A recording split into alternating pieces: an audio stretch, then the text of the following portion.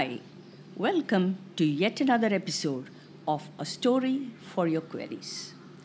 I shall narrate a gist from a speech by Sunder Pichai, an IIT, MIT alumnus and global head of Google Chrome. It's called The Cockroach Theory for Self-Development.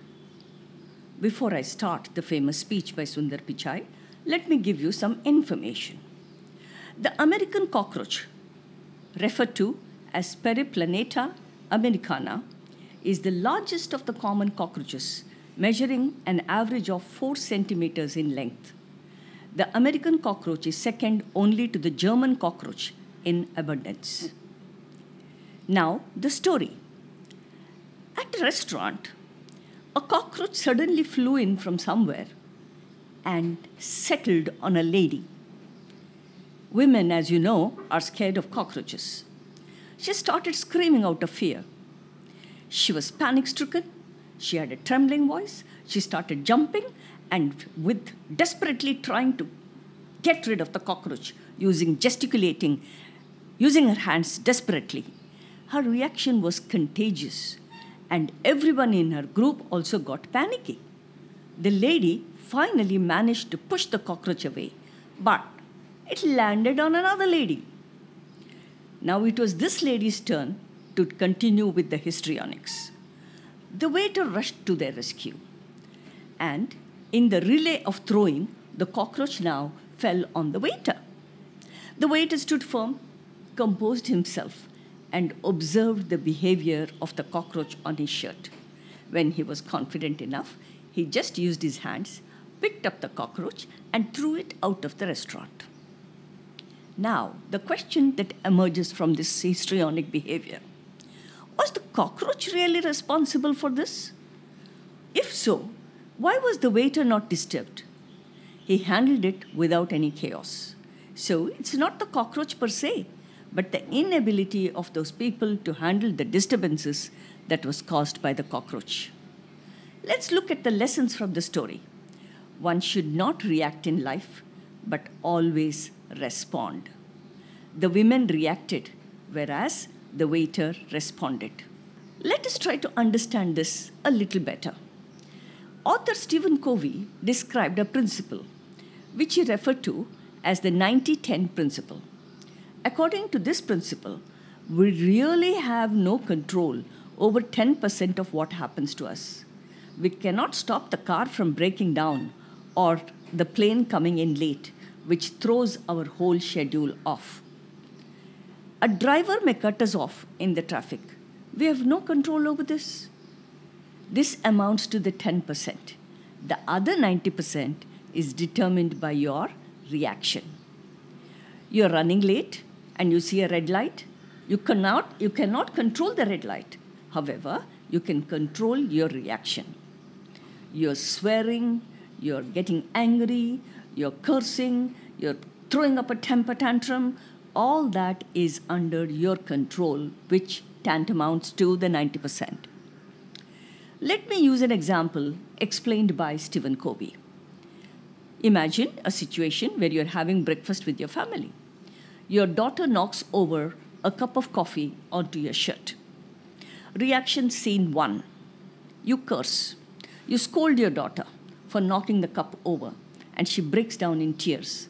After scolding her, you turn to your wife and criticize her for placing the cup too close to the edge of the table. A short verbal battle follows. You storm upstairs, change your shirt.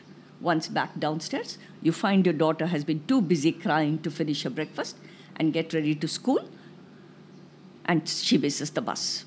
So you rush to the car, drive your daughter to school. And since you're running late, you drive at 40 miles per hour in a 30 miles per hour speed limit zone.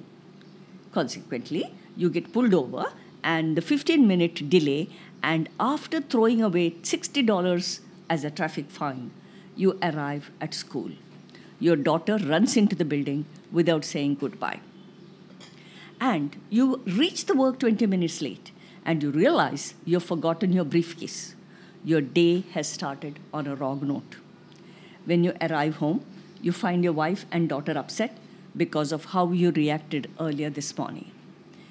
Why did you have a bad day? Did the coffee cause it? Did your daughter cause it? Did the policeman cause it? Or did you cause it? The answer, I think, is very, very clear to all of us. It is you who caused it. Let's look at reaction scene number 2. Coffee splashes over you, daughter is about to cry, and you gently say, "It's okay, honey. You need to be a little more careful next time, all right?" And grabbing a towel, you go upstairs, change your shirt.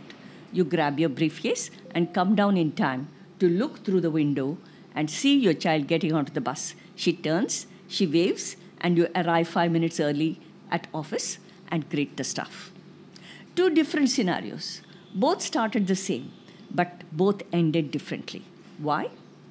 Because in scene 1, you reacted, and you really have no control over the 10% of what happens in your life, but the other 90% is determined by your reaction. So there are some ways to apply the 90-10 principle. Let's see. If someone says something negative about you, you don't have to be a sponge. Let the attack roll off like water on glass. You do not have to let the negative comments affect you. React properly, and it will not ruin your day. A wrong reaction could result in losing a friend, getting fired, being written up, or getting stressed out. How do you react if someone cuts you off in the traffic? Do you lose your temper? Curse? Does your blood pressure skyrocket? Who cares if you arrive 10 minutes later at work? Why let the cars ruin your drive? Remember, 90-10 principle, don't worry about the consequences. Just try to control your reactions. You're told you lost your job. You did not get promoted. The reaction is lose sleep, get irritated, curse everybody. Will it work? So use your worrying energy and time to find a new job. Study if you have to, for a test or whatever the case might be. The plane is late.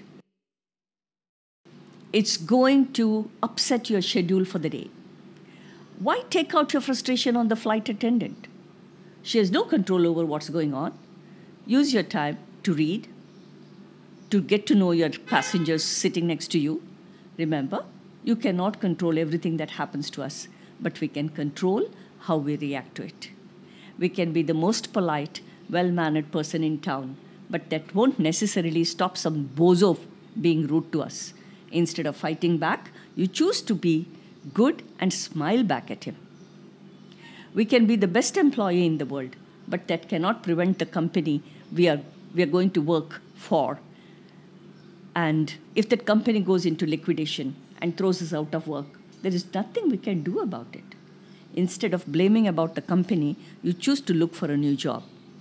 You cannot stop the car from breaking down. Instead of kicking your car, you choose to feel good and find the car service company which will come and take care of your car. Finally, some tidbits about the cockroach itself. However disgusting you think cockroaches might be, there are some useful things we can learn from them. Recent research has shown that the American cockroach brain controls antibiotic elements which could help fight off deadly bacterial infections such as MRSA, which refers to methicillin-resistant Staphylococcus aureus, and toxic strains of E. coli. By studying the way cockroaches move, scientists have shown that they have one of the most stable ways of walking called the tripod gait and can get around very quickly on all kinds of terrain and do so while using very little energy. From this research, robots are being developed that may carry tiny cameras over landmine-littered terrain or into conflict zones without being easily detected. The flexibility of the cockroach leg is inspiring the development of stronger and more flexible artificial legs to allow an amputee greater mobility to safely maneuver over a variety of surfaces. It is the only creature that can withstand a nuclear holocaust. Any questions that you have could be addressed to yourquerymystory@gmail.com. I shall try to answer it as quickly as I can. If the query is good, I'll pick it up for the future in the podcast.